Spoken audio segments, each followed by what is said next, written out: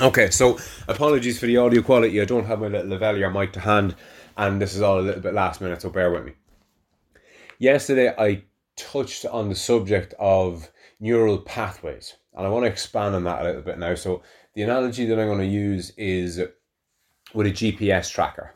So, we've all seen it in the movies. Even if you go running or cycling regularly and you track your runs, you're going to know exactly what I'm talking about straight off the bat. But for those of you that don't, you've more than likely seen some scene in a movie at some stage whereby a tracker is put in a car and somebody is able to look at a map and see the little flashing fucking red dot or whatever it is moving around the map, and they're tracking it.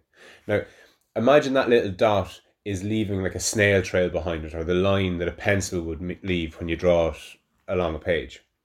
That's what I want to get across. So now imagine that you've had one of these trackers implanted into your head somewhere, and you're being tracked for a year. So no matter where you've gone, you've essentially drawn a little line on a map that somebody is looking at. Now, as you can imagine, where your house is, the lines are going to be all over the place because you'll have gone from your kitchen to your bedroom a million times over the course of the year. And you'll have gone from your house to where you work 1,000 times or whatever it is. You'll also have gone to your parents' house, your best friend's house, your childminder's house, the local shop, your local supermarket, the swimming pool if you're into swimming, the local lake if you're into fishing, whatever it is, you'll have loads and loads and loads of tracks going to the places where you go regularly. And then every so often you'll have one track off on its own where maybe you got lost on your way somewhere, or maybe you went on a bit of a holiday, or maybe you had to go and pick up something in Cork for whatever fucking reason, or that day that you had to go see a specialist in Mayo, or whatever the fuck it is. And there'll only be one going that direction. There's an analogy here between your movements and your thoughts. So imagine a similar type of map, but that instead of tracking your thoughts, it tracked your movements. And let's say if you have nothing but negative movements, nothing but negative thoughts. Actually, no, let's say negative thoughts are represented on this map as being black. And, happy thoughts are in red. Over the course of the day, if you tracked all this, at the end of the day or the end of the week or the end of the year, you'd be able to look at a map of the thoughts that you had. It'd just be different colours. It'd be low resolution. There wouldn't be a massive amount that you could take from it. But at a glance, you would know whether that map was predominantly red or predominantly black, depending on how happy or sad you were throughout the year. And I'm going to try and add in a couple more different analogies, because they're all essentially going to be explaining the same thing, but some will click with some more than others, and some will need two to be put together. And I suppose the most important thing is there's no one real analogy that's going to suit this, because neural networks and neural pathways are essentially infinitely complicated. There's an infinite amount of ways that you can look at them, because we haven't narrowed down the best way of looking at them because we so poorly understand it. That's my understanding out of it, at least. And again, if you know more about this or anything else that I'm talking about, and you fucking think I could benefit from a conversation with you, or maybe you just want a question or query or anything of the sort, you'll get me on 089 60 47 888. The other analogy that I'm going to give now is if you've got a snowy hill and you and your mates or your family are all jumping into fertilizer bags or sacks and you're making your way down the hill. If you spend the day doing that, let's say there's 50 of you, and you're all lined up in a big long hill and you're all making your way down and up, down and up, down and up constantly throughout the day, what you'll find is certain grooves will become dominant, and there'll be you might put 50 tracks down the hill, but 3 of them will be the best ones. And by the best ones, I mean you'll slip down them fastest in your sack or your black bag or whatever it is that you're not skiing with, but not sledding with, but you get the fucking picture. And the better tracks become, the more people use them. The more people that use them, the slippier and the better they become.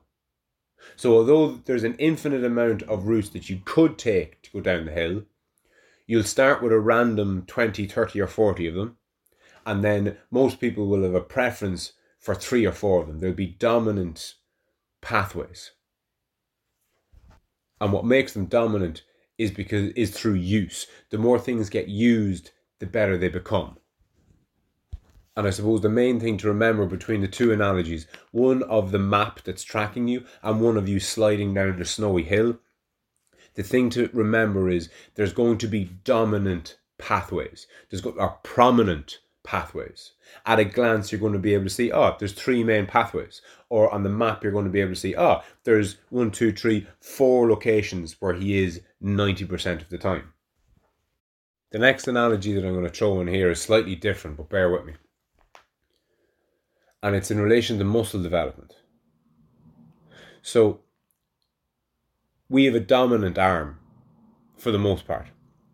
Most of us are right or left-handed. Some of us are ambidextrous, but even, I believe, ambidextrous people, they still have a dominant side. They still have a hand that's stronger. Most people kick with their right foot. And in a weird way, actually, that means that your left leg is actually stronger than your right leg. You might think you'd be forgiven for thinking that you kick with your stronger leg, but you don't. You kick with your weaker leg. And if that doesn't make sense to you, think about it this way. When you run up to a football and wallop it a kick as hard as you can, which leg is taking all of your weight as you're swinging your kicking leg? It's the opposite one. So if you kick with your right foot, you're holding all the weight of your body on your left foot as you kick the ball with your right foot. We got 7.5 minutes in. You all right, baby? Yeah.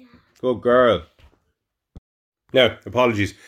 So if you kick with your right foot, it means that you load up all your weight onto your left foot when you're kicking with your right foot. And the same is obviously true if you're left-footed. You load up all your weight onto the right foot and swing through with your left foot. So if you're right-footed or left-footed, it's the opposite leg that's actually your stronger leg. So most people, when I ask them, what leg do you kick with, they'd say the right leg.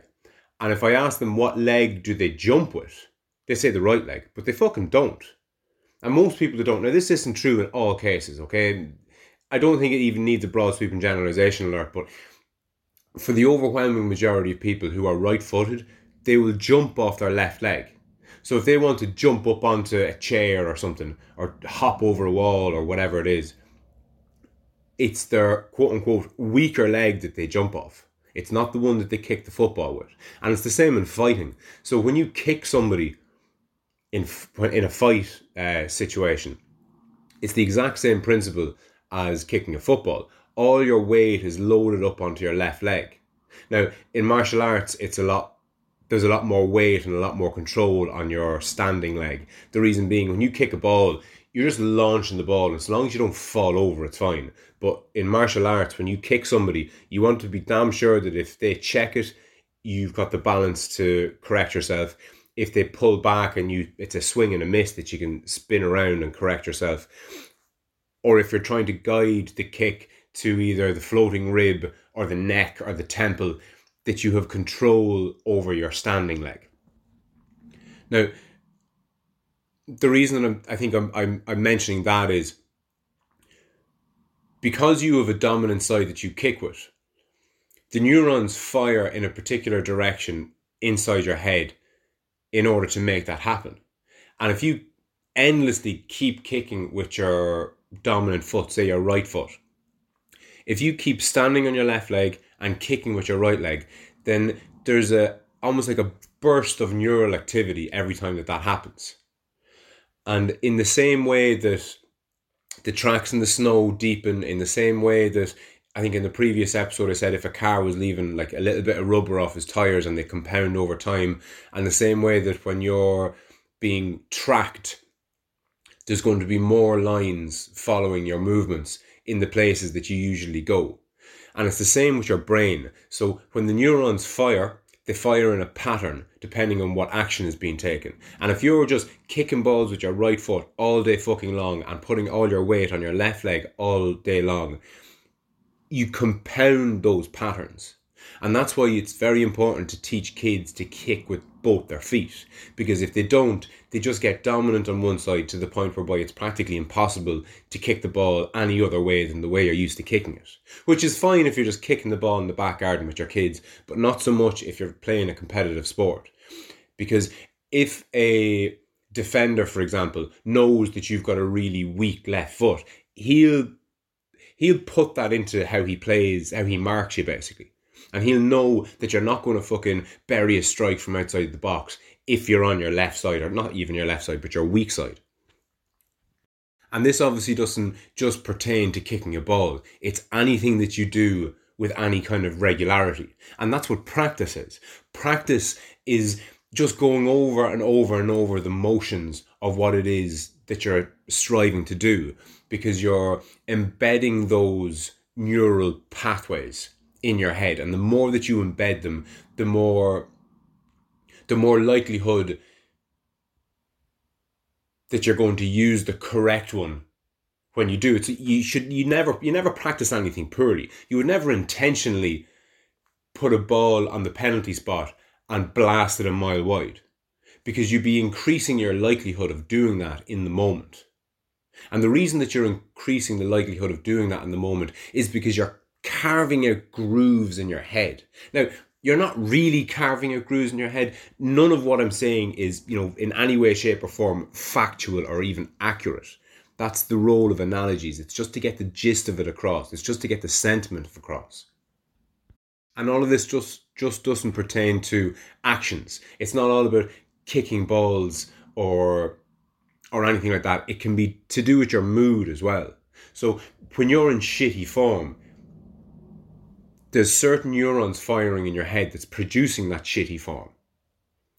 And if you're endlessly in bad form, those neurons that are firing to put you in that form, they're endlessly firing, and they're defining tracks in your head which are hard to get out of. So that's why doing something different is difficult.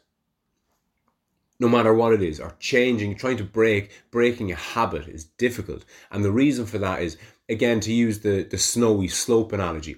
If thousands of people have gone through this matrix of sliding down the hill, the odds or the likelihood of a random person just walking up randomly and sliding down their own track is non-existent practically. They're going to fit the grooves of somebody else. Another analogy that actually is springing to mind is if you have a thick forest that's full of brambles and bushes and shrubs and all sorts, it's practically impenetrable. And you line up 1,000 people and you say to the first guy, okay lad, make your way from this side to the far side in as long as it takes you. Let's say it takes him fucking 2 hours. It'll take the next guy an hour, because odds are he'll follow in the half-beaten path that your man took. And by the time 1,000 people go through, some people might have paved their own way. Some people might say, oh, I don't know, I don't like the look of that. I think it might be easier this way. But what's going to happen is once the 1,000 people go through it, and then you get the 1,001 person and say, right lad, off you go, make your way through that wood. He's going to have his choice of pathways to go through it. Now, you're not going to know exactly which one he's going to take, but you can be damn fucking certain he's going to take one of them. And that's very analogous, I think, to the neural pathways that are inside your head. And it somewhat bolsters what I've been repeating endlessly, which is this idea that you'll get better at what you do more of. And it could be running, it could be cycling, it could be drinking, 2 or 3 litres of water every day, or it could be sitting on the couch, or it could be just wasting your fucking life away however you see fit, or ruminating. That's the other thing. Ruminating is the person isn't just going through the forest. They're going through the forest, then they're circling back around, they're going through it again, they're circling back around, and they're just endlessly walking the same path. And you can imagine how you can, as the expression fucking goes, you get stuck in a rut. It's one of the most apt expressions, I think, especially in relation to these neural pathways that I'm trying to encapsulate in metaphor, I suppose. And on that note, I'll catch you soon.